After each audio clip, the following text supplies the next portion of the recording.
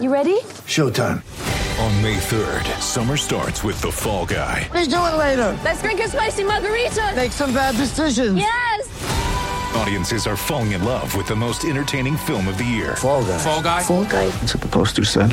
See Ryan Gosling and Emily Blunt in the movie critics say exists to make you happy. Trying to make it out? Nope. Because I don't either. It's not what I'm into right now. What are you into? Talking. Yeah. The Fall Guy. Only in theaters May 3rd. Rated PG-13. With threats to our nation waiting around every corner, adaptability is more important than ever. When conditions change without notice, quick strategic thinking is crucial. And with obstacles consistently impending, determination is essential in overcoming them. It's this willingness, decisiveness, and resilience that sets Marines apart. With our fighting spirit, we don't just fight battles, we win them. Marines are the constant our nation counts on to fight the unknown. And through adaptable problem solving, we do just that. Learn more at marines.com. Thanks for choosing this free Anfield Index podcast. If you'd prefer to listen to this or any of our other shows without adverts, then now's the time to check out Anfield Index Pro. With AI Pro, you can supercharge your entire listening experience. You'll not only get all of our podcasts without the ads, but you'll have them far faster with our Quick Publish feature available exclusively for subscribers. AI Pro also puts you in the heart of our sound studio, with an option to listen to many of our shows live and interact with the podcasters in real time as the shows are recording. Upgrading couldn't be easier. AI Pro is available on all popular podcast platforms, and we have our own apps for Apple and Android. Just head on over to AnfieldIndexPro.com and get started today.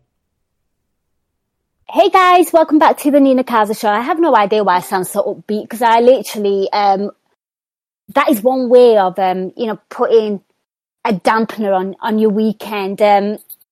Really, really average performance. 0-0 against Chelsea. And joining me on this podcast, I have two incredible guests, so I'm just going to intro them both in together. It's Shri and Tad. Tad and Shri, welcome to the show. Hey Nina, thank you so much for having us after such a drab performance from both teams, I would have to say. Absolutely. And Shri, it's great to have you back on as well. Yeah, once again, I come on when we have drawn the game. But I think at this point, I would take a draw over a loss. This is also very, very true. Right, guys, before we kind of get into you've kind of touched on how this game was, and listeners know how the game went. So you know what, let's just go straight into it. So of course, over the weekend, we lost to Brighton to Diva, and then we beat Wolves. And I guess the biggest thing was going to be what kind of players is Jurgen Klopp going to pick for this game. So what did you make of the starting lineup? Because he kind of, for me, steered more towards the Wolves starting 11, in my opinion. It was more, of that kind of persuasion. But what did you make of the starting lineup? Did anything surprise you? I was pleasantly surprised that he kept the same midfield from the Wolves game. I thought they deserved to stay in. Mm-hmm. And I'm glad he used, well, at least I hope he used that sort of adage of, if you've played well, you keep the shirt. Because the performances of those they've come in for have not been good this season, in my opinion. And the players needed to know that they're being dropped because of performance, not being dropped because of injuries. It's a cup game, or we're nursing your injuries. It has to be you're being dropped because you've been terrible this season, and you need to step your game up. So I was okay with the lineup. My only worry was, and it kind of came to fruition in that game, was with Elliott and Gakpo, we don't really have pace aside from Salah up top. And when you then need to stretch teams, it's quite difficult to do it. And which was pretty much the whole of our attacking issues in the first half. That's also a good chat as well. I thought you were going to allude to, obviously he had to play Milner, but when Mudryk came on and how, he had him on toast a few times, which I'm sure we'll talk about as we carry on. Shri, I'm going to come to you because I think Tadiva hit the nail on the head. I want to get your thoughts on the starting lineup and the fact that Jurgen Klopp now, I feel like players could have so many average performances and they would still get picked. So what did you make of the starting lineup? And do you agree what Tadiva said, that it's quite refreshing for players that played well to kind of keep their position and starting place? In a way, yes. I was surprised because we have seen before that Klopp says a lot of things, but what he does is quite different from what he says, but I was actually surprised Nabi started, not because he doesn't deserve to. I cannot actually recollect when he started 2 games in a row last. So I really thought we were maybe going to protect him again once more and put him back again on the FA Cup. But otherwise, I think considering Nunes was just back, Trent has been just back, I think that's the lineup we could have gone with. But also on merit, I think even Milner had a good game last game. I think defensively, I wouldn't say. I think he's more okay. He was more okay with the lineup we wanted to play in the midfield. So I don't think I had any complaints. But as Stats says, I really thought it was going to be Elliott on the right, Gakpo on the left, and Salah down the middle. That's what I was hoping. That's exactly what I thought as well, Shri. That is exactly what I thought. Because it didn't seem to make sense. You were putting literally 2 people off what they would prefer doing. Especially it's an evolving lineup. Gakpo is settling in. He's already rushing things. Get him to a position he's more accustomed to. Elliott just cannot play on the left. So the only position he can play is on the right. Only challenge would be maybe Salah against 3 central defenders. But again, he was anyway isolated on the wide right. So not much would have been different. So I think that is the only thing I would have thought we would have started with. And you know what? Seeing as you both went there, let's talk about that.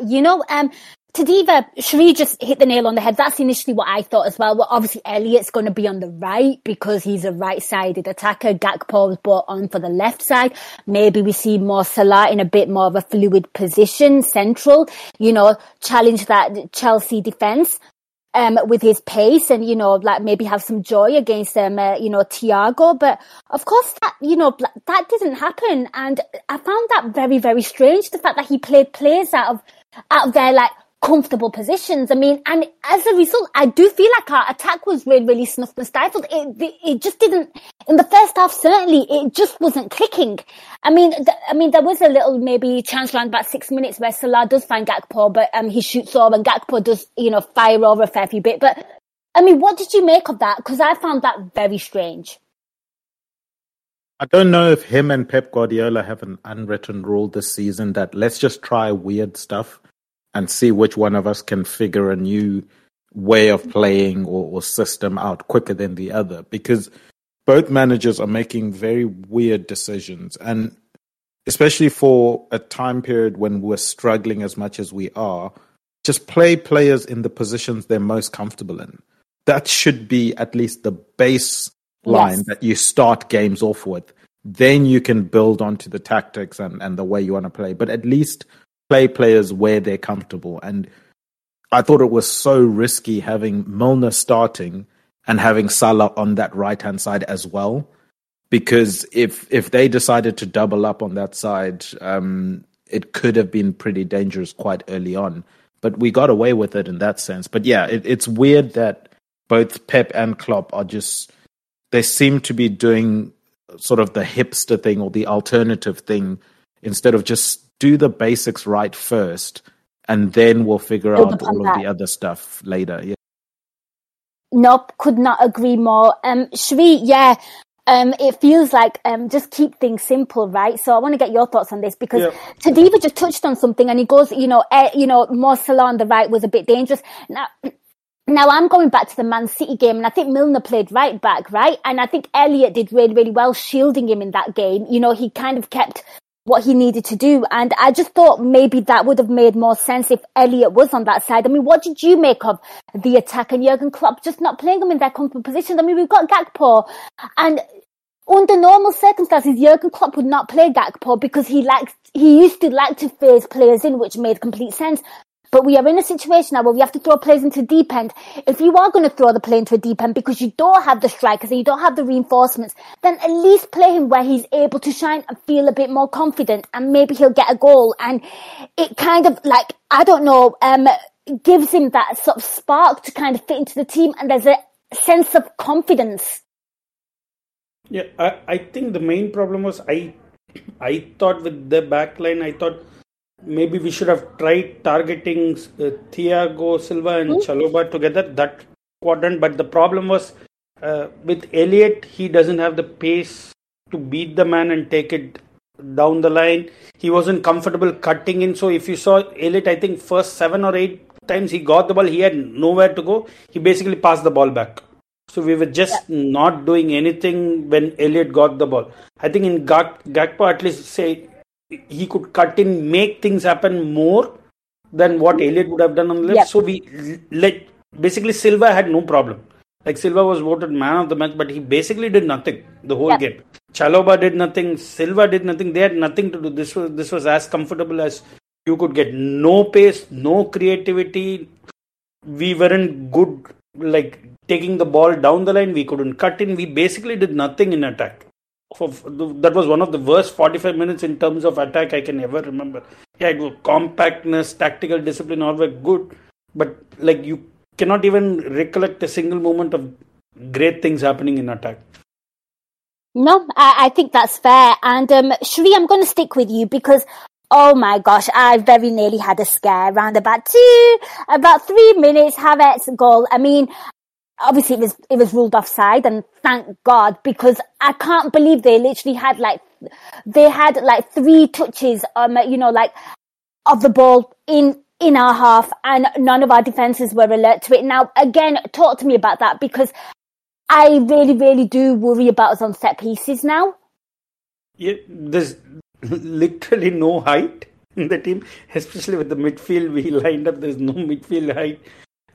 We were just lucky. I think Milner was just, you could say, the first pass, maybe Milner played everyone onside, but thankfully once Havertz, the ball went into Havertz's phase of play, we will say, but that was, as you said, that was the first set piece. It went in, we were saved, but there were so many set pieces where we struggled.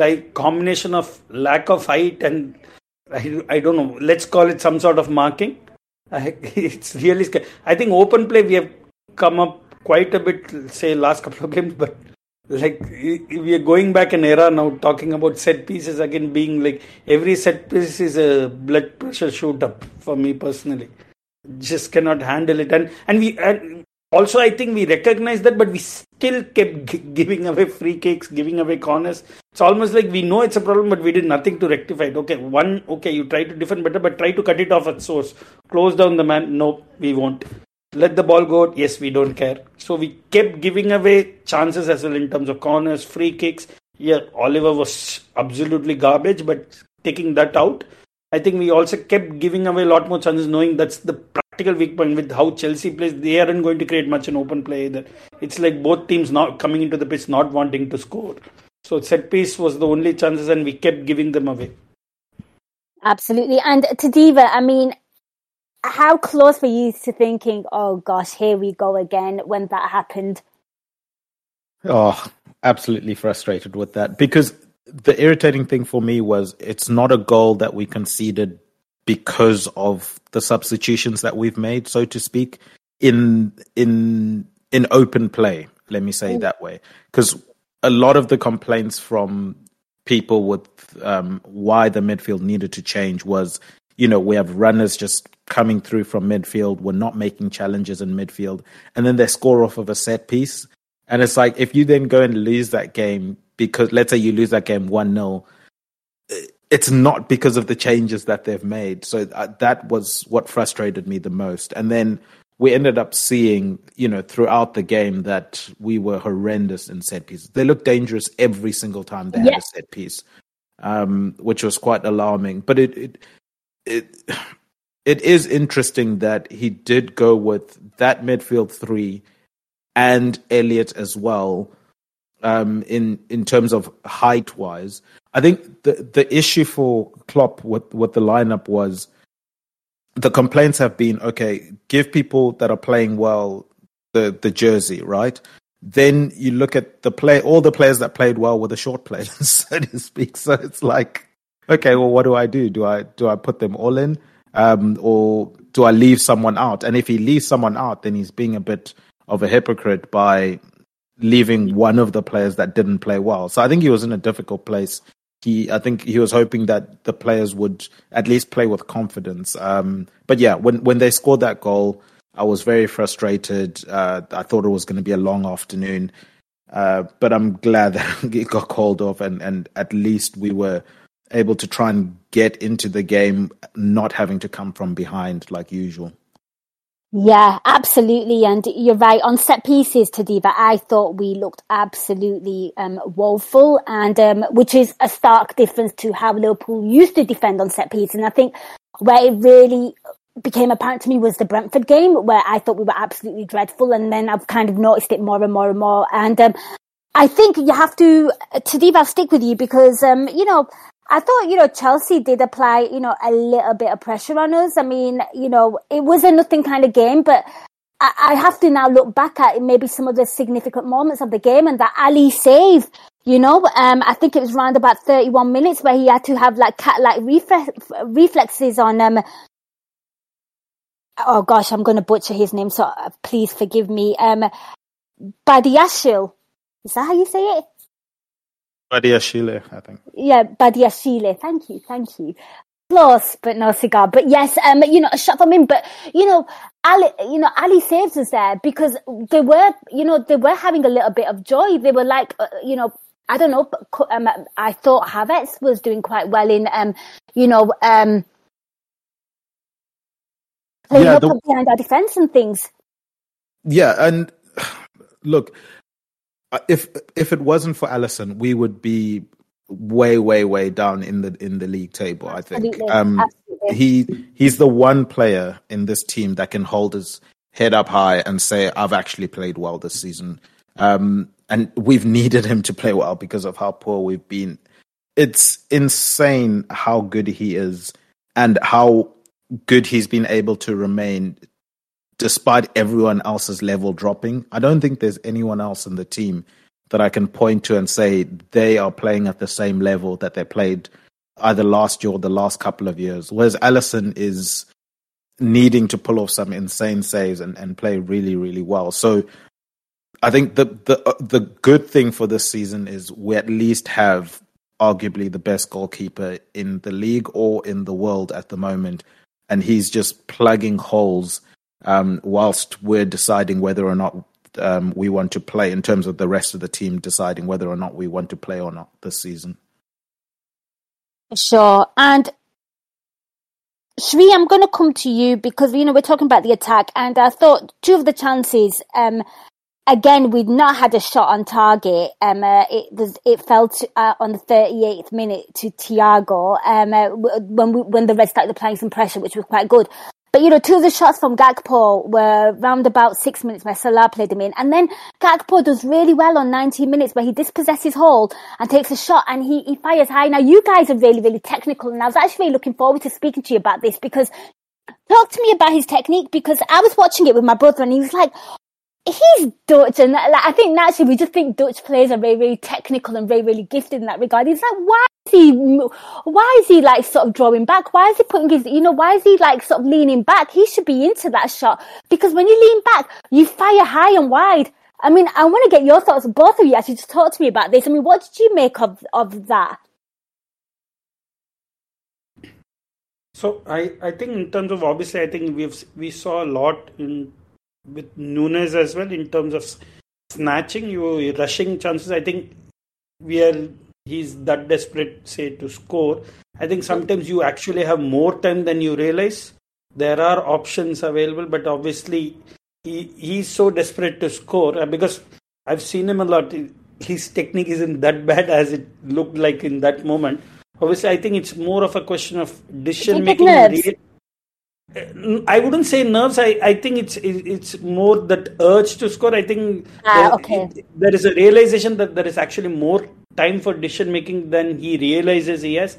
That is what I'm just going to put it. He was snatching at chance. It was not only that. You could see a lot of instances where he was in an urgency to make a decision when he had more time to maybe make a better decision, which he could have utilized. But I think maybe he needs to just get one in, even if it just rolls in off his knee. I think that will get better, I hope. That's what I'm thinking. I'm just putting it down to that because clearly his technique isn't that bad as we have seen maybe a couple of times in the last couple of games.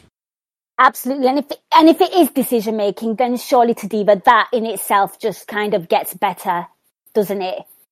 Yeah, it definitely gets better. And remember, this is also a player coming into a new team. So he's got a lot of information he has to think about throughout a game. Okay, do I press now? Do I cover this man? Do I drop back? What kind of runs are my teammates making? All of this stuff is new to him, and all of the stuff he's thinking about constantly throughout the game, opposed to, let's say, a Salah knows most of those things. So his mind is a lot clearer during the game. So by the time it comes to a shooting opportunity, he's probably so exhausted mentally in any case. Now I have to concentrate on shooting. I think Shri mentioned the key thing there. It's desperation. You can see he's desperate to score a goal. And in that desperation, he's rushing things a bit too much. And I bet you if you spoke to him after the game, he would say, for example, that shot when he was leaning backwards, I know I shouldn't have been leaning back. Like, these are things he knows he should be doing. It's just... In the moment, you just make it... Yeah. Yeah, in that moment, you're so desperate to score. You're desperate to prove yourself. This is a big move. It's also a move that's been questioned by some people. So he's got a lot to prove and to show that there's a reason why they signed me. And at the moment, I think it's just... As Shri said, once that first one goes in, at least he can breathe and then just start to play his natural game, I think. I think that's fair. I thought towards the end of the first half, I thought Reds, to devastate with you, I thought the Reds were maybe moving the ball a little bit nicer in the Chelsea half. They were trying to do something. I felt like, well, okay, it wasn't the best, but it felt like, it was a stark difference to what I saw against Brighton, where, we were sort of having the ball, we were sort of trying to chase it down. There was a bit more energy about us, and the first shot for on target from us, which is quite hilarious, was on the 38th minute by Thiago. Did you feel in that little moment where the Reds looked like they were kind of applying some kind of pressure on Chelsea? Yeah, I think so. And as the home team, I think you expect that to come at some point in the game where you do put pressure on. And we saw it in the first half, in the second half as well, which I'm sure we'll get onto. But I think the interesting thing as well is both teams didn't want to lose this game. Like, in terms of, they were both desperate not to lose it. As much as they wanted to try and win it, they did not want to lose it. And it was quite cagey at times from both teams. The passing was a bit unsure, a little bit of hesitation in the decision-making with the passing and the execution. So all of that, I think, played into maybe the lulls that we saw in the game, the misplaced passes, the frustration, the lack of creativity. It wasn't very crisp passing, confident passing, knowing exactly what you're doing. And then also we have to remember this team, so to speak, that we had on the pitch has only played once against Wolves. And the game they played against Wolves was very much a basketball end-to-end style of game, whereas this one was more a cagey, try and control, try and not make silly mistakes type. So it's a completely different style of game, which means the free areas on the pitch are going to be completely different to the free areas and spaces that were against Wolves. So again, it's a team that, yes, they've had one game together and to build that familiarity, but it's a different style of game that they had to handle today. And you could see some of the hesitation was in there of players that just haven't played a lot of football together. And it was equally the same for Chelsea. It was a really cagey game, you're right. And I think both teams were eager not to lose. And I thought, certainly Jurgen Klopp's subs in the second half towards the end certainly signalled that as well. And also the options that he had on the bench as well. Shri, I'm going to come to you. What did you make of it? Because obviously this was a bit more of a tactical kind of game in the sense that we can't lose the game. So how do you think the Reds fared in the first half trying to deal with that technical kind of battle?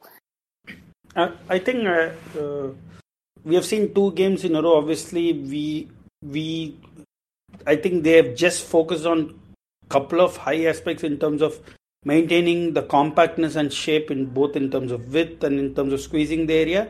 And the main thing is not being open in transition. I think it's quite clear. It's like, I think, borrowing, say, maybe some analogy from my day job, it's almost like they've realized this is P1. We need to fix this. Other things can wait. It's like we are fixing things while they are in motion. So obviously they have fixed one thing. They are trying to stay compact. Again, I'm thinking maybe tactically I'm wrong. It also means that when you are so compact, there are just so many players more in a small space. So which means you need better ball control. You need to make faster decision making in midfield. But we did not have that much technical players to hold the ball. If you see, I think I'm not seeing the numbers, but I'm quite sure first half of passing stats would be horrid. I'm not sure anybody would have had anything near 80% passing, except maybe the defenders. We just couldn't hold the ball because the space was so compact. There were so many players in the midfield area that you needed to find space, but you also needed to have almost pass it in an instant. You needed to make a decision before the ball arrived to you, and I didn't think we had the players to execute that. And I think obviously we are fixing one major problem and compromising on other things. I think that's what I would not. I think the point I'm trying to make is it's okay not to score and not lose, as Stat says, rather than not score and lose also. I think it's one step at a time. I think the team has so many problems. We have personal problems, we have tactics problems, we have fitness problems, we can't win duels. We are still late getting to the ball when the ball just pings around in the midfield. There is no quick fix to this. There are so many problems which will need tweaking over time. Maybe different coaching. We need players who are injured coming back in. We are also trying multiple things in terms of system-wise, personal-wise. We have Gakpo coming in, trying to settle into an already dysfunctional team. So we have a hell of a lot of problems. I think we can only fix one at a time. The good thing I would say is 2 games in a row. It is progress in terms of transition. But again, I'm not going to go overboard in it because we are talking about Wolves and Chelsea. Both teams cannot even spell the word attack, leave alone actually attacking. So I'm going to reserve judgment on how it works. But I think there is at least signs that we have identified the core problem and looking to fix this. Because as Stat says, there is zero chance we are going to retrieve anything from games if we constantly are behind. And we need to catch up. The worst case we are looking is a draw. So I think it's a good setup that we try to extend it. It's almost like the Mourinho logic, like do not concede and try to snatch a winner somewhere. Which is what we did at Wolves as well. And I hope we were looking for some sort of an individual brilliance to take us over the line. Which is okay for me.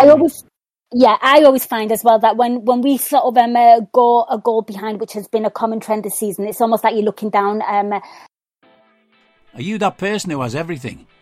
The coolest merch and those must-have fan threads? Well, over at our Anfield Index shop, we've gone that extra mile when it comes to pimping up your Liverpool collection. From our popular range of bespoke design t-shirts, sweaters, hoodies and hats, to our signature edition mugs, prints and coasters, all provided with fast worldwide shipping. We have something for every red. We also stock official LFC merchandise and are licensed with the Premier League and UEFA to sell official iron-on shirt badges and sleeve patches. As a listener to this podcast, you can get 10% off everything with coupon code AIPRO10. Just head over to AnfieldIndex.shop or find us on Etsy by searching for Anfield Index. Down the barrel, and with the way the team are playing right now, you have very little hope in terms of where the goals are going to come from. Tadeva, I'm going to come to you because I want you to quickly kind of talk about the midfield. I mean, what did you make of it overall in general?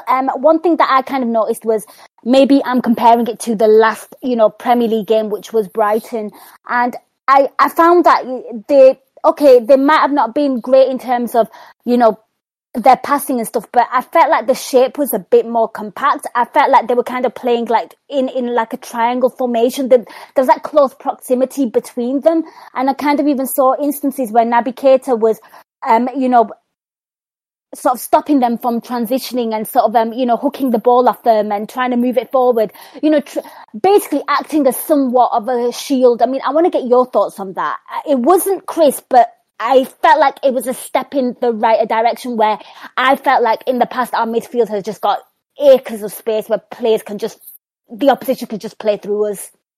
I agree. It was promising is what I would say. They're not going to get it right off the bat. And the issues that we have aren't going to be fixed in one day. It's going to take a while. And I hope, I think I saw in the chat, and maybe this is one of the questions we'll address later on, but I hope that Klopp does stick with this 11 in the next game, because give them time to get used to each other, give them time to gel and know each other's styles of play and patterns, because as Shreya said, we're building the base of at least we're not conceding. We're a bit tougher to get through, especially in midfield. The runners don't necessarily escape as quickly as they did with the previous midfield iterations that we had in the past. So I think it's promising. It's not great. It's not fantastic.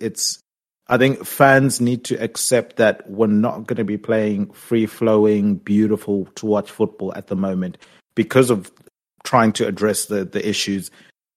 And knowing the players that we had on the bench, I definitely think that was the intention in this game. Just, guys, let's stay in this game, keep it level. I've got firepower off the bench if need be that we can bring on and get us a goal. We should have enough to win this game 1-0, basically. It's kind of the mindset going into this game.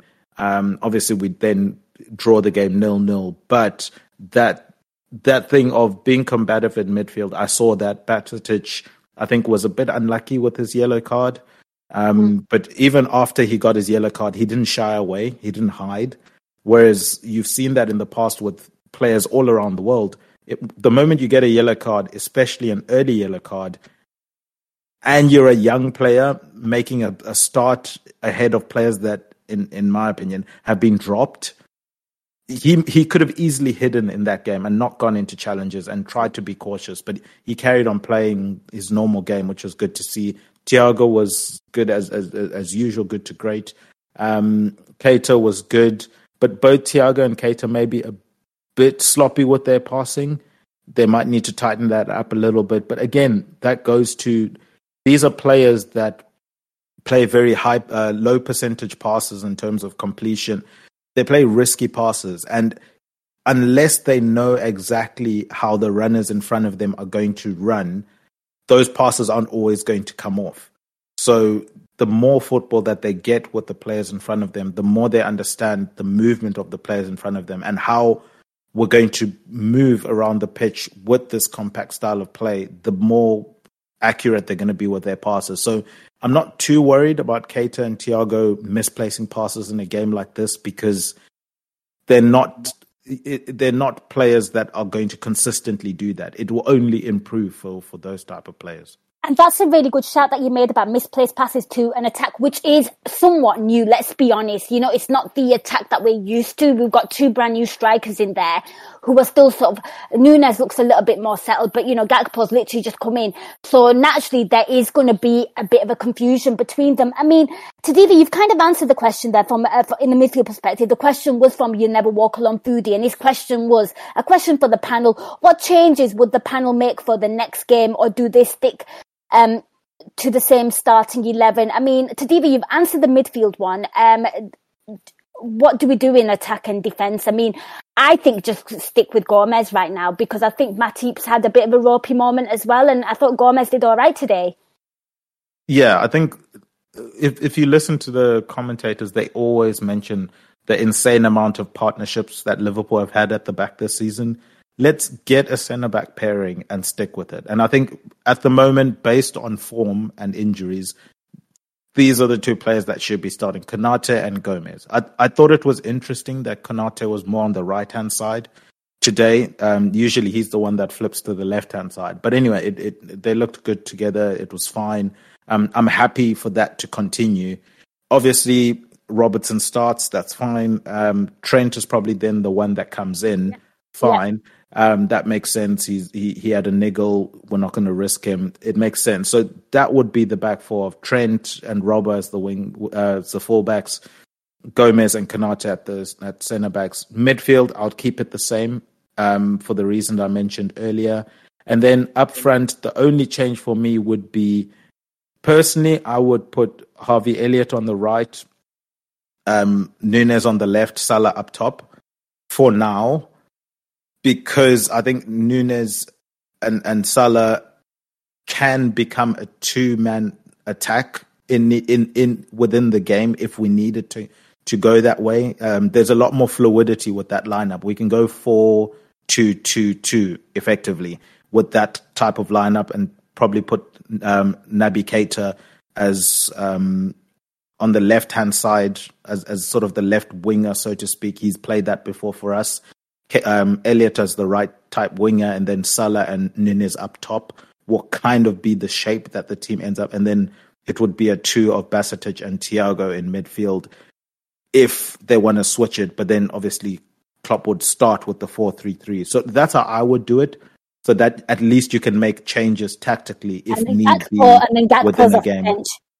And then Gakpo off the bench. I think it's better at the moment for him to be coming off the bench, playing against players that have played 70, 75 minutes, just so that he can get that goal. We need him to get that goal. And yes, there's the benefit of starting a game that you've got more time to obviously try and get that goal. But I think he'll be more impactful coming off the bench when usually in Liverpool games, we're more offensive later into games because either we're trying to come back from behind or trying to get a goal. It's rarely that we're leading by a lot of goals and we need to sort of shut up shop. So I wouldn't mind Gakpo coming off the bench. Keep Elliott on. He's playing well at the moment, relatively speaking to everyone else. So, yeah, that's how I'd go with it. Reece, same question to you. Yeah, before I answer the team question, maybe one more thing I wanted to make additional point about the setup was I don't think it's only the midfield. I think we are playing tactically compact as a unit. I think that's the key. There is no solo individual presence. I think we are cohesively moving up and down the pitch, because I think it's very easy to just criticize the midfield, but the whole problem has been the gaps between the three lines. So I think between the attack also not pushing up too much. I think the attack midfield gap has been compact, and the defenders are also pressing high. The high line is also keeping the pitch compact. So basically it's the original setup which we have known. It's just that it has no direction in terms of attack. That is the only thing. So it's not only the midfield, the whole compression of the whole field by how we have set up as a team. I think that is key in terms of ensuring there are no gaps. So that is one thing. In terms of the team, I'm a bit conflicted. I know we have a weak gap now, but I think in terms of backline, as Tad said, I think it's going to be Trent, the same back two, I would say. Robbo starts. Midfield, I think I'm just worried maybe Thiago needs a break. He's literally played every game, and I would prefer, again, if I had to sacrifice a game in between, it would be the FA Cup. So Thiago, but the question is again, who plays otherwise? I think maybe Naby comes on the right and he maybe puts Hendo on the right hand side and Naby plays on the left.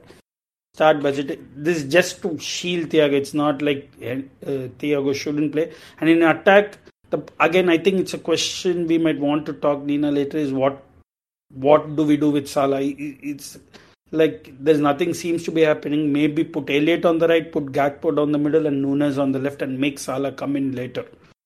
That's what I would do. Maybe try to ensure if Gakpo can get off the mark, put Nunez on the left. With how Brighton play, put Nunez on the left and let Elliott play on the right. Hello, I'm here to annoy you. I'm here to annoy you into listening to more of me and more of others on EPL Index. We don't just have the Anfield Index stuff. We've got EPL Index as well, which covers the entirety of the Premier League. And we have 3 podcasts and a whole bunch of really good writing on EPLindex.com.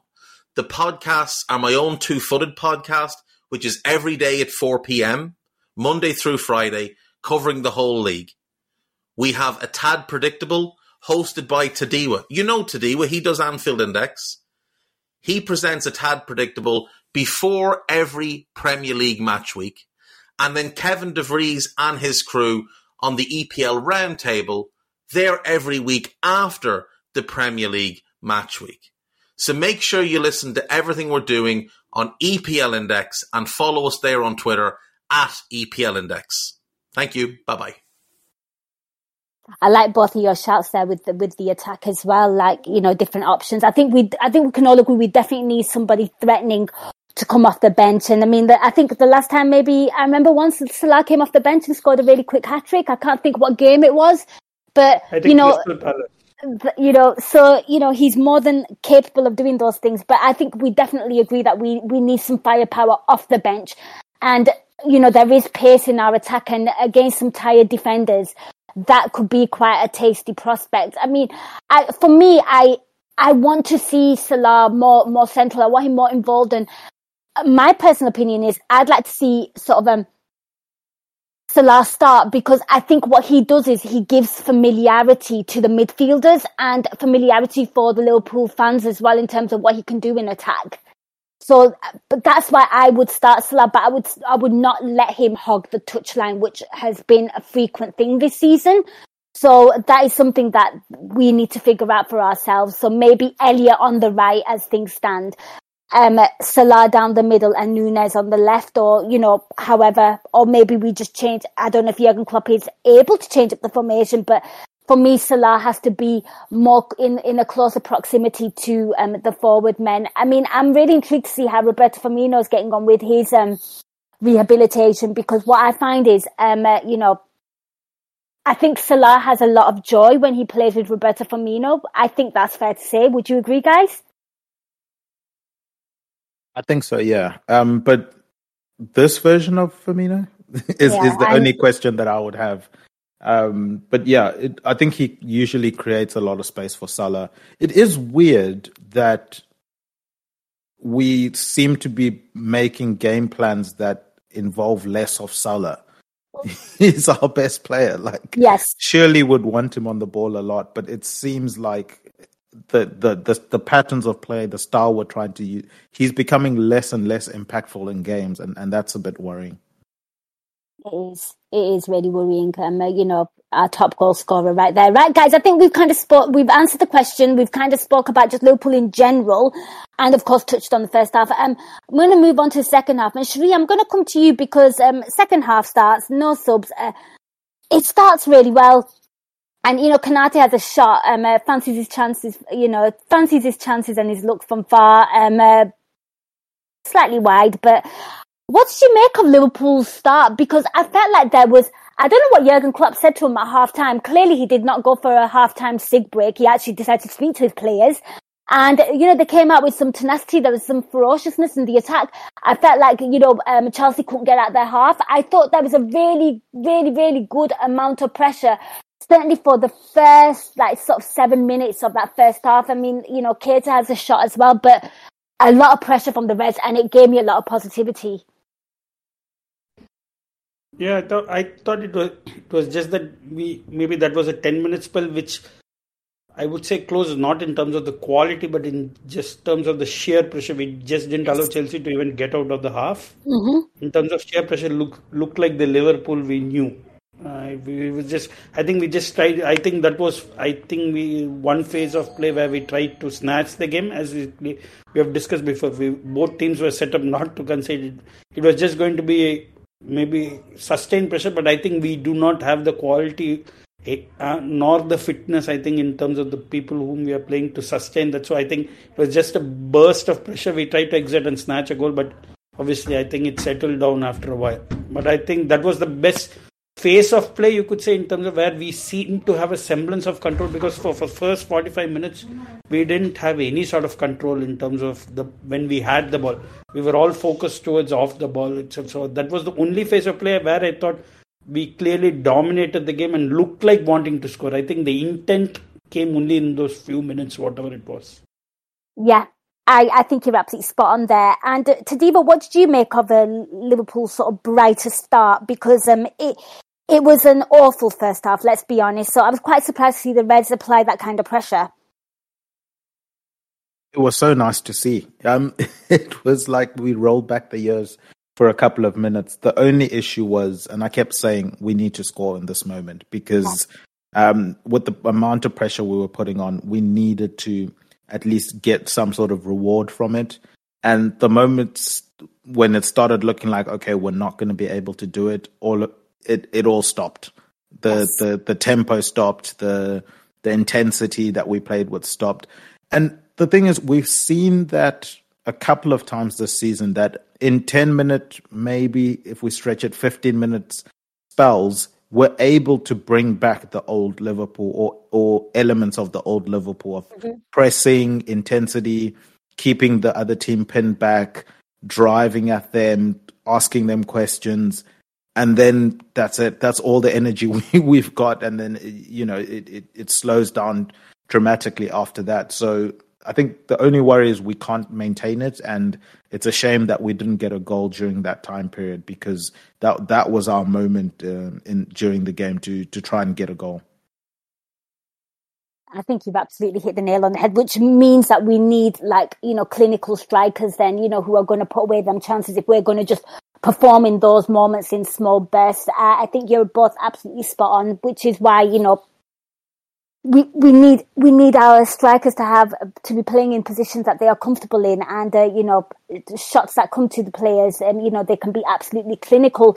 Steve, I'll stick with you, because at 54 minutes, Chelsea bring on their brand new shiny striker, Mudryk. Hole comes off, and I feel like that's where it kind of shifts again, and then it's Chelsea holding on, not trying to lose the game, and then they sort of try playing around our defence and try, Ziyech tries hooking in balls to Mudryk and stuff, and he's trying to beat Milner for pace there. I mean, what did you make of it? Because I think that was the only burst of attack that Liverpool had, and then it was like sort of Chelsea having their moment when their brand new striker comes on.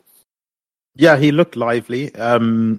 It's always a worry when Milner comes up against pace, but when Milner got that yellow card, he needed to take it. You could see him chasing back and saying, "Yeah, this kid's gonna absolutely rinse me here. I have to take him out." And that old adage of either the ball or the man goes past, not both. And Milner decided the ball's already gone, so Mudryk can't go past me either. He had a good cameo, I would say, Mudryk, and I think Chelsea fans will be excited by that. For us, even when we made our substitutions, I don't think they energized us the way in which we thought they were going to. If anything, I thought Chelsea were a lot more energized by their substitutions than we were by our substitutions. I mean, we'll talk about the subs in a minute, because obviously we will get to there. And Cherie, I'll come to you, because obviously, give me your thoughts on Mudryk. And, then obviously Jurgen Klopp responds on 62 minutes and brings on Darwin Núñez, which we needed. I was quite surprised to see Keita come off. I mean, your thoughts on that one? So I think it's just obviously Keita is coming off 20-30 minute cameos, and then he's played 95, he's played 60, so we are talking 150 minutes. I'm Managing quite minutes. sure that obviously it's not like he's consistently plays 60-70, then 60-70 going to 90, maybe going to 120 is understandable than say shooting directly from 30 to 150. I think for me it is good news. Then it means that he obviously intends to pay Keita more. So I would say in terms of good news, I think the sub was right, but what we did to cover that sub, I was hoping he would. Taking off Keita for me was not a problem. I was hoping he takes off Elliott, because the problem is if you didn't take off Elliott and you had to bring in Núñez, Elliott has to come into midfield. You are not going to want Elliott playing on the right with Milner when Mudryk is on. Because he provides no cover, Milner has no pace. You literally need to double team on Mudryk to catch him. Especially if you're beaten, you need to double. If you notice, Milner literally was standing as close to Mudryk as he could, and maybe on a bit more goal side, because he needs that couple of years. Otherwise, there's no way. The only time he was beaten was in a kind of a transition again. He was beaten in a transition, and he had to take. And I'm happy. At least people are prepared to. We saw, was it the Leicester game where Henderson didn't make the tackle at all? Yeah. I'm okay. He made the tackle and took the card, I think. And that was my worry. That was the only, but the good thing, I would say good thing is that was the only phase of play where you could see an open transition coming in. Because and I think that is, I know I'm again veering back into tactics. I think that is one of the reasons why we are playing Gakpo down the middle our main problem has been the long ball from deep, where we just they bypass the midfield, we are nowhere. And I think Gakpo's main role is sitting on the creator from the deep, sitting on him. I think he played that role with Neves as well in the midweek, where he just doesn't allow the long pass to come from deep. So that was the only moment of transition. And once he took the yellow card, I think Milner needed to go. Though the last 20 minutes when Trent came on, there were like 5 occasions where Trent was in a different geography to what Mudryk was. I was just praying that we were not going to get caught in transition. I think, but that shape is what is helping us. I think it is not like the personnel is doing differently, but Gakpo sitting, not allowing a long ball coming from deep, I think is the huge difference we are seeing. That is the big phase of play where we have literally caught it like 4 or 5 times a game. The long diagonal from deep, where the runner makes the run from midfield in between our 2 centre backs. I think that long ball cutting out has taken out, like, I would say 50-60% of the big chances which we are going to face. So I think the bad decision was putting Elliott in the midfield. I would have put in someone else, not someone who would do a bit more of a job on the right side of the midfield. That was what I was hoping for at that point. So I think our control went off not because Keita went off. Yeah, partly yes. But the point is our replica, the person whom we put there, had no idea what to do in that role either. I think that's fair. Tadiva, I'll come to you. I mean, what did you make of the Nunes coming on? And of course, Jurgen Klopp then responding shortly after, around about 71 minutes, where he takes off Milner, brings on Trent. And the tactical change of Elliott in midfield, I think it's something that none of us really want to see. It doesn't really work in that regard in general. So what did you make of that? And then we'll obviously talk about the triple sub later on as well. But what did you make of just those changes? Yeah, and Nunes came on and he played on the left a lot. And I thought, okay, this is great. Him against Thiago Silva. Said, he can drag him out wide, burn him. He did have a one-on-one with him, didn't he? Once. Yeah, he had that one-on-one, and Thiago just said, "You're shooting with your left foot. I don't care what you think is happening. You should." He forced him that way. Yeah, he did. I thought Nunes could have been a bit more clever in that situation and tried to dribble a bit more there and invite Thiago to make a challenge, and then sort of push the ball past him and move around him, because he's a lot faster than him. But we didn't get to see that. In terms of Elliott going into midfield, I don't like it. But it seems to be one of those players that Klopp trusts. And if you look at our team and the options that we had off the bench, I don't really know what else Klopp would have done with. If we look at the substitutions that he made, I don't see who else he could have either brought on. I think the players that came on were the players that we expected to come on at some point in time. Whether you want them to come on or not, it was going to happen. And then Elliott being one of the players that stayed on, by default, it means he's the one that then goes into that 3-man midfield. Unless you want Curtis Jones to go there. And Elliott stays out wide. Maybe that could have been an option, but we've not seen Curtis Jones do that too much this season. So it's frustrating, but it is what it is in terms of the personnel that he has available and deciding not to sign a midfielder this winter window so far. The other substitutions, Trent coming, I thought Trent looked quite sloppy at times. Obviously just trying to maybe catch up to the pace of the game, not having played for a couple of days now, didn't play midweek either, suffering from that niggle or slight injury, which caused him not to start this game. All of those factors maybe played a part in his performance. But yeah, I didn't think Trent played all too well in his cameo. And if anything, Milner staying on, even though we know the issues that he had, may have been better served.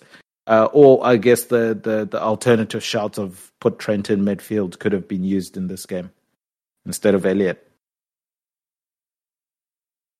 It's a really, really sticky one, isn't it? I mean, you're just looking at it and you're just thinking, like you said, those players you fully expect. And, I'll be honest with you, Shri, I still thought maybe something can happen when Nunes came on, maybe Trent coming on, maybe he can play one of those majestic passes, which he has been doing since, coming back from the World Cup and things. His delivery has been quite excellent and, quite consistent. So I thought maybe that is the moment of magic that unlocks things. And Tadiva touched on this, and I'm going to come back to Tadiva in a minute, but, he thought that, the subs would have more of an impact and maybe change the course of the game.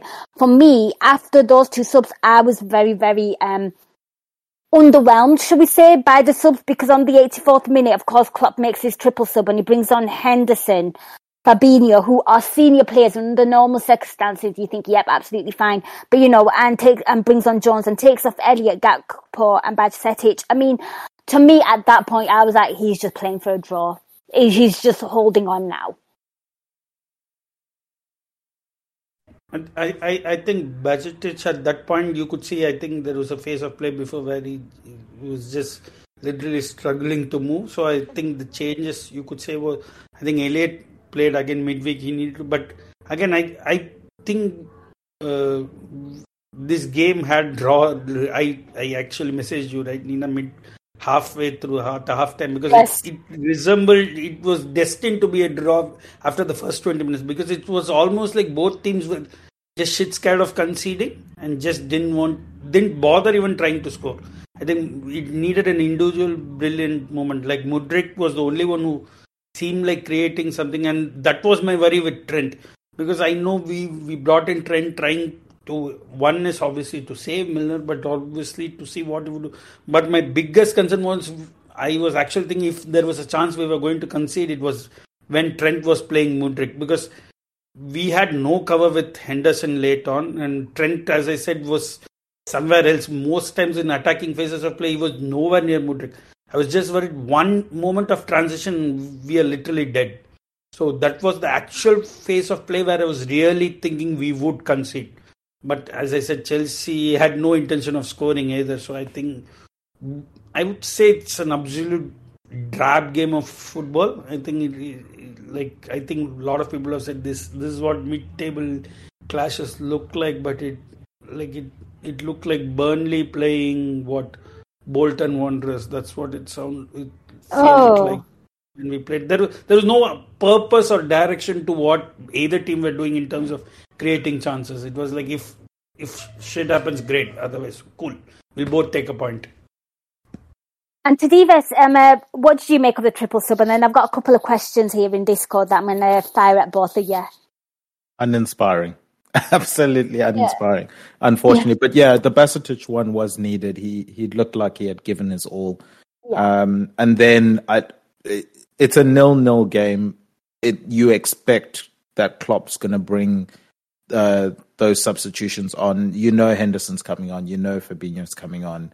And then I guess it was a coin flip between whether it's Curtis Jones or Oxlade-Chamberlain who comes on. But yeah, we desperately need the injured players to come back or to bring in players in the transfer market, because if plan A doesn't work at the moment, there's not really much else that we can do at the moment in terms of changing games, in my opinion. Well, you know what? You've teed me up quite nicely there, Tadiva. You're a natural host, evidently. Go and check out his podcast, A Tad Predictable. There you go. I'll put the plug out there for you. I've got a question here in Discord from Vishal Mulchandani, and he wants to know, do Liverpool need to explore the loan market? Because, of course, we're looking at the bench and we kind of talked about it and you've alluded to it. Do Liverpool need to explore the loan market? And if so, are there any viable candidates for midfield ball winners? Now, I'm sat here and I'm thinking, do we really need a loan player? Because what does Jurgen Klopp do? He'll buy a third-rate player, he'll get injured, and we'll never see him again. It happened in COVID season football. It's happened with Melo. I'm not even intrigued. I'm not even going to entertain that factor, because it looks like he'll just buy a player just to shut us up. What do you make of that, Tadiva? It's so difficult. Loan market is so difficult. And the issue for me is that I don't trust the loan market for Jurgen Klopp, because I don't know if Jurgen Klopp's going to play a loan player ahead of players that have contracts. Yep. Like, I don't see how Jurgen Klopp justifies playing, even with Melo that we have now, when he becomes fit again. How is he going to justify playing him when he could be using those minutes to develop Bajcetic? Like, it just doesn't make sense to me that Klopp's going to use it the way that other clubs use it. We saw João Felix come to Chelsea. Obviously, he gets a red card, but yes, he gets thrown in straight away. Yeah. Like, there's no hesitation. You're playing. These are the instructions. Go sort it out. For Klopp, it's going to take at least a month for that player to figure out what they need to do, and for Klopp to actually trust them to throw them into any sort of relevant minutes. And by that time, we're probably into the business end of the season where Klopp doesn't trust a big squad. He usually then condenses the squad to only the few players that he does trust. So I think a loan market is just completely pointless. The player's not going to play much. It's not going to impact our season, I don't think. It has to be a signing that Klopp is convinced is going to come in and make a difference. And at the moment, the coaching staff aren't convinced by a lot of the options that are being thrown at them. Let me say that. Yeah, I would agree with you there, Tadiva. And that's why I kind of came in there, Vishal, with my thoughts, because Jurgen Klopp and loan players and Jurgen Klopp just do not mix. Shri, I'm going to come to you, same question. I think more than loan, I think Klopp generally doesn't want to buy in Jan. He would buy in Jan only if that player cannot be attained during the summer. There was a chance we were going to lose out. I think leave loan market. I don't think he's going to buy. He usually prefers buying anyone in January. Even a permanent signing, he would prefer buying it in the summer. He would only buy the player if that player was a long-term market. And also what Tadiva said, by the time the player comes, acclimatizes, one, it should be a player Klopp wants and is available, fits the profile. And I don't think with loan market, the profile fit becomes very difficult, because even if it's a slight tweak, by the time they get accustomed to the system, 2-3 months are gone, then they need to be fit. There are so many parameters involved, and even if the loan, say, happen Jan 1, you get a month more. Now we are end of Jan, which means a month more is gone. And knowing Klopp, we have seen it hell of a lot of times. He's in one. He would take more bloodshed than do a short-term fix. We have seen it with the midfield situation. We have seen it with the centre-back situation. We have seen it a lot of times. He prefers operating with further short-term losses than a short-term fix. So I don't think loan signing, I'm not going to say not possible at all. Last time we thought so, and we signed a player who we, like Melo, whom we didn't even expect to. So I'm not going to say no, but I don't think it makes logical sense that Klopp is going to sign a loan player for the second half of the season. Yeah, I can't see it happening as well. And Shri, I'm going to stick with you because I've got another question here from the Badger Wolf. And he wants to know, is it best for our collective mental health to embrace lowered expectations for this season and be happy with consecutive clean sheets? So okay, the mental health bit is a bit, I'm no expert to comment on, but I would say the most important thing should be, there should be the two words I'm looking at is purpose and progress. And if we show semblance of both things in each game, I'm happy, because as I said before, we have so many problems. I think even if we win, like the Leicester game won, we all know we won, but we should have deserved to lose that. There are a lot of games we should have deserved to lose. So I think if we have a purpose, like what do we want to achieve in this game, and if we show progress towards that purpose, I think that is what I'm going to expect. I'm not having top 4 Champions League, nothing. We have so many issues. We have so many injuries. We have tactically screwed up whatever we had. Fitness-wise, we are nowhere near. There is hundreds of problems. So if I see game on game a consistency in terms of what we want to achieve and progress towards that, then I'm happy, because now it's clear. We want to set up tactically in a compressed space. We don't want to allow transitions. We are worried about open play chances, big chances from open play.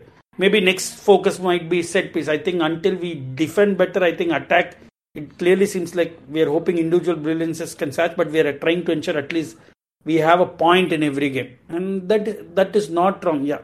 Maybe from Liverpool 2 years ago, it's frustrating, it's exasperating, but I think reality should also set in. We have brought this amongst ourselves. Now the next step is, can we turn around the corner? Can we go on an upward trend? It won't be great. We all know it's not going to be great anytime soon. Maybe till the injured players at least start coming in, and there are more players who know our system. But if there is progress in the right direction, I'm going to be personally satisfied. Again, you're alluding to the fact that there's so much of a mess with this team that we have to fix one problem at a time. That's how we kind of find the solutions to do the same question to you, because I don't know, like, managing expectations. I mean, for me, where the Premier League is going now and where you see teams sort of like climbing up, like, you know, Newcastle are going to be a threat now, and, you know, losing top 4 is so detrimental. And for me, like, the bare minimum I'll take is like the COVID season of football where Liverpool have to finish top 4.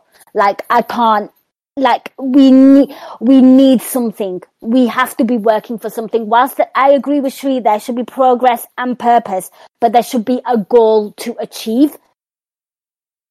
Yeah, I'm probably not one of the best people to give fans advice on how to handle a season, because I tend to be quite individual. It's an individual thing, isn't it? Being a supporter. It really is, and I tend to be quite black and white with certain things, especially, you know, I mean, heading into this season, I thought we didn't do enough to challenge for the title. So heading into the season, I was expecting, you know, us to be challenging for top 4. And then I saw the performances that we were giving this season, and I was like, right, for me, because I don't want to be, and maybe I'm a spoiled fan or whatever you want to call it, I don't want to be in Europa League. I don't want to be in Europa Conference. Mm-hmm. I think it's pointless. I think it just kills the legs of the players unnecessarily. Our focus as Liverpool should be the league and Champions League. And if we're not in Champions League, getting back into Champions League. And the best way to get into Champions League next year would be if we have one game a week. We've seen how it's benefited other teams in the past. And that's how we got Champions League football under Klopp, by the way, guys. Remember, We lost to Sevilla, went out of Europe altogether, and we focused entirely on the league. And we finished top 4, and then we kind of established our place back in the Champions League. Exactly. My only worry, and I've been saying this for a couple of weeks now, is my only worry is if we don't make top 4, I wouldn't be surprised if either Salah or Van Dijk gets sold. That's my only worry of not making top 4. But I wouldn't change that if we made Europa League or Conference. I still think one of those players would then be sold to sort of fund this rebuild that they're trying to do. So again, to me, I'd rather us finish 8th or 9th and then sort of try and fix it in the summer and go again next season with a clean slate, then hobbling to 6th or 7th. I don't see how we make top 4 with the way we're playing at the moment, with the squad we have at the moment, with the injuries that we have at the moment. But Liverpool have surprised us in the past before. You know, go and surprise me. Go do it. I'm happy to be proved wrong. Whenever I'm proved wrong, I'll say so. I'm not afraid of that. But the way we're playing at the moment, just expecting or hoping that Liverpool make it there, that's not the type of fan that I am. And right or wrong, it just seems for me, like within the 90 minutes, if I'm in the ground for those 90 minutes, I'll be cheering all of those 90 minutes. I'll be backing the players. But I'm also a person that I can step back from situations. Being fortunate enough to working in that industry and working with some of these people is I'm smart enough to know when a team is being negligent, when it's being good, when it's doing things, when it has opportunities to do things and doesn't. So it just frustrates me a lot. And this Liverpool team has been, for me, a wasted season, especially with some of the talent that we have. Yeah. So I think it's just one of those where I've been a lot happier because I'm not expecting much from Liverpool. But as I said, some fans, it's the hope that drives them, you know, through the weeks and stuff like that. For me, this season, my hope is I'm hoping for 8th or 9th, you know, out of European football. I'm not expecting us to make top 4. And in not expecting us to make top 4, results like today make sense. A 0-0 draw against a top 6 team for a team that's going to finish 8th or 9th, yeah, that seems about right. Is it frustrating when Liverpool don't win? Yes, it hurts when Liverpool don't win, but it's not affecting me, and I'm not allowing it to affect me because I don't feel like the club has done everything they could to give us the best possible chance this season. So I don't see why I should give everything that I should and be moping around the house and being, you know, grumpy towards my friends and my family and you know, from a mental health perspective, I don't see how that benefits my life. If the club had given their all and done everything that they could have and should have done, maybe I'll be looking at it different. I'll be giving it a bit more, but yeah, not for me this season. Sorry. We'll see next season whether or not they live up to, I guess, maybe some might say the high standards that I have for the club. But I just think that's the best way for me personally to deal with Liverpool, and it's working quite well so far. I love it, and I love the fact that you said, well, if they can't give it their all, why should I get all angry and agitated? I was like, you little diva, I'm here for it though. Also, another thing as well, we're talking about unrest on the pitch. There's so much unrest off the pitch as well. We don't know what's happening with the ownership, and I feel like that needs to be cemented as well, so we know exactly what direction we're going in. Is it a brand new owner? It makes more sense. I think the whole idea of somebody investing a stake in Liverpool where what is the point with FSG? What is the point? Because these people who are going to invest or buy a stake in Liverpool are going to be expected to shell out the money because FSG don't.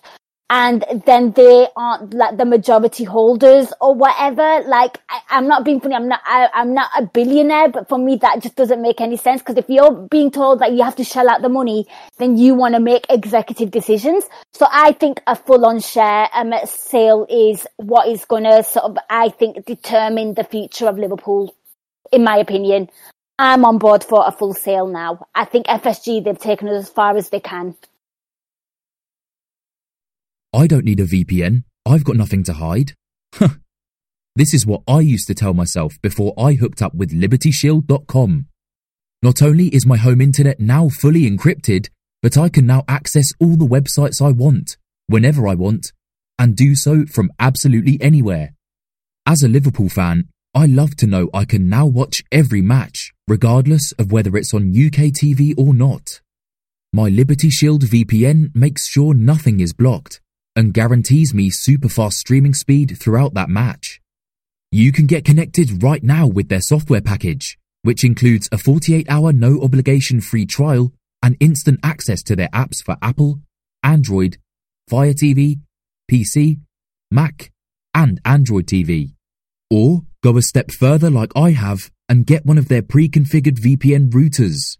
These small but powerful devices allow you to easily connect every device in your home to VPN, making it the perfect solution for smart TVs, Mag boxes, and games consoles. Visit LibertyShield.com today and use coupon code AIVPN25 to get 25% off at checkout. Yeah, but hopefully we can see the way the league is going. It's not being stopped going in this direction where owners have to dip into their own pockets. You can't just be self-sustaining and expect to compete with the clubs that are there at the moment. And now there's another one in Newcastle. So there's an extra one that you're going to have to deal with. And probably have the highest potential as well with them, how deep their pockets are. Exactly. It's just not feasible at the moment to go with the model that... more so the model we're using at the moment. Maybe the model we're using in the past when Michael Edwards was in power, where you're being the smartest people in the room. But the model we're using at the moment, it's not going to work with the way football is going in the Premier League. So hopefully they sell. They have progress with what they're trying to do with the money once they sell. They've had positive meetings from that sense. So I guess maybe it's just... can someone now come in with an offer that they're comfortable with to sell? But in terms of where they're going to put the money once they've sold Liverpool, it seems to be going in the right direction, and they're having positive meetings from that front. Because remember, people always forget, when you sell a team or when you sell a football club, that money has to go somewhere. Like it doesn't just go into your ATM or bank account. It's going to have to go and buy another something. And the steps that they've taken to what they're going to buy eventually after they sell Liverpool, that's going positively. There've been positive meetings. They're quite confident and comfortable with that side of things. It's just now the other side of things of, is someone going to come in with the money that we want in order to then, sell Liverpool so that we can go on to the next ventures that we have plans for. Yeah, Shavi, have you got anything to add into this discussion? I'm personally not invested in the ownership change. The only thing is, obviously, I would prefer owners who at least fund infra, leave alone on-pitch decisions. But I think you are allowed to fund infra, if I understood FFP correctly. And I think another thing is, as part of new ownership, you are also allowed to invest money into the squad. I think you have more leeway. So I would say those are the two positive things I'm looking at. But personally, I'm more invested in what we do on the pitch. So if it happens, it happens. If it doesn't happen, there's a lot of it. Ultimately, also the final, as they say, the buck stops with Klopp. So, irrespective of ownership, if it's, again, we do not know what is true, what is not. If Klopp and his team have a vision and he's the one blocking decisions, then ownership change, not change, is not going to do much. So, I am personally not invested in what happens in terms of the ownership. I have no view on it, to be honest.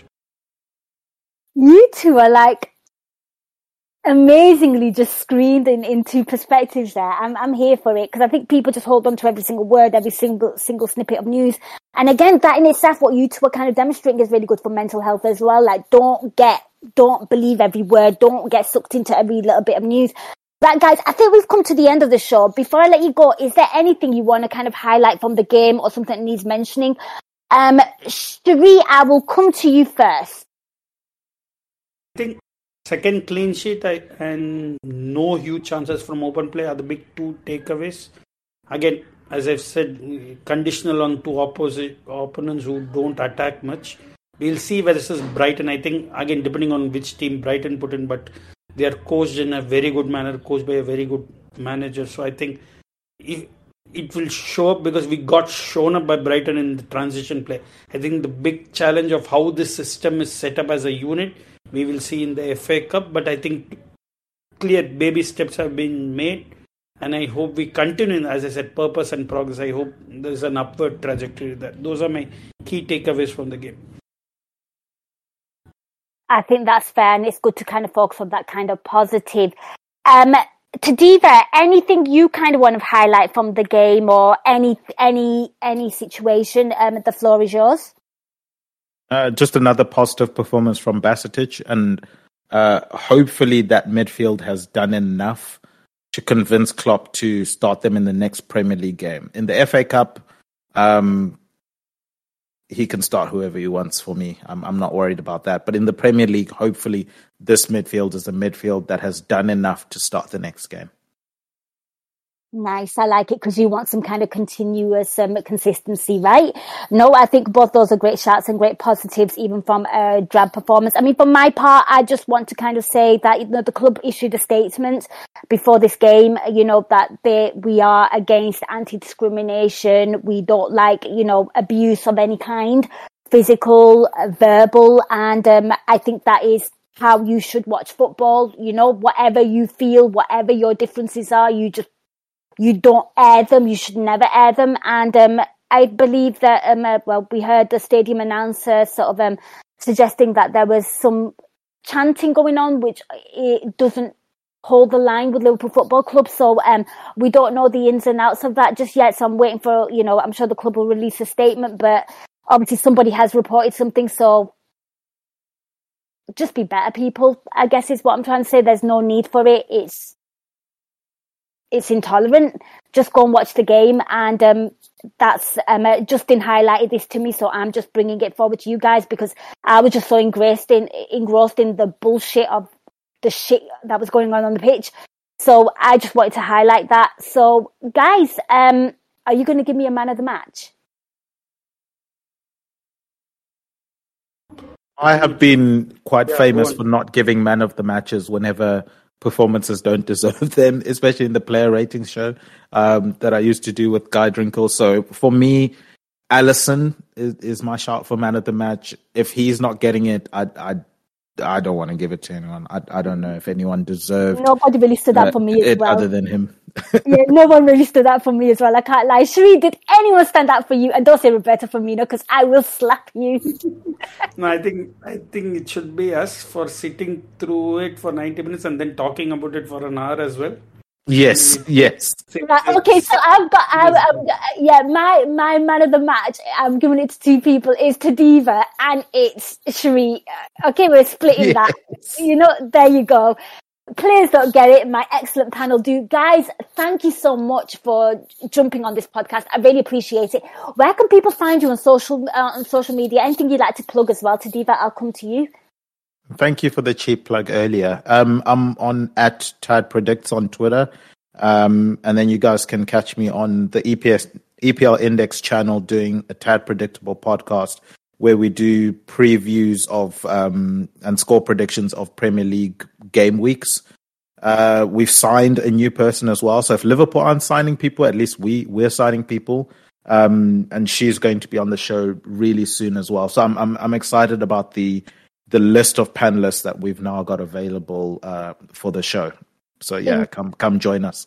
Incredible stuff. Do give Tadiva a follow. Do check out his show. And I love having him on this podcast. I remember the old school days when Liverpool was so good and he would tactically analyse Roberto Firmino's movement. And I would be in awe because it was better whilst he was describing it than watching it in person.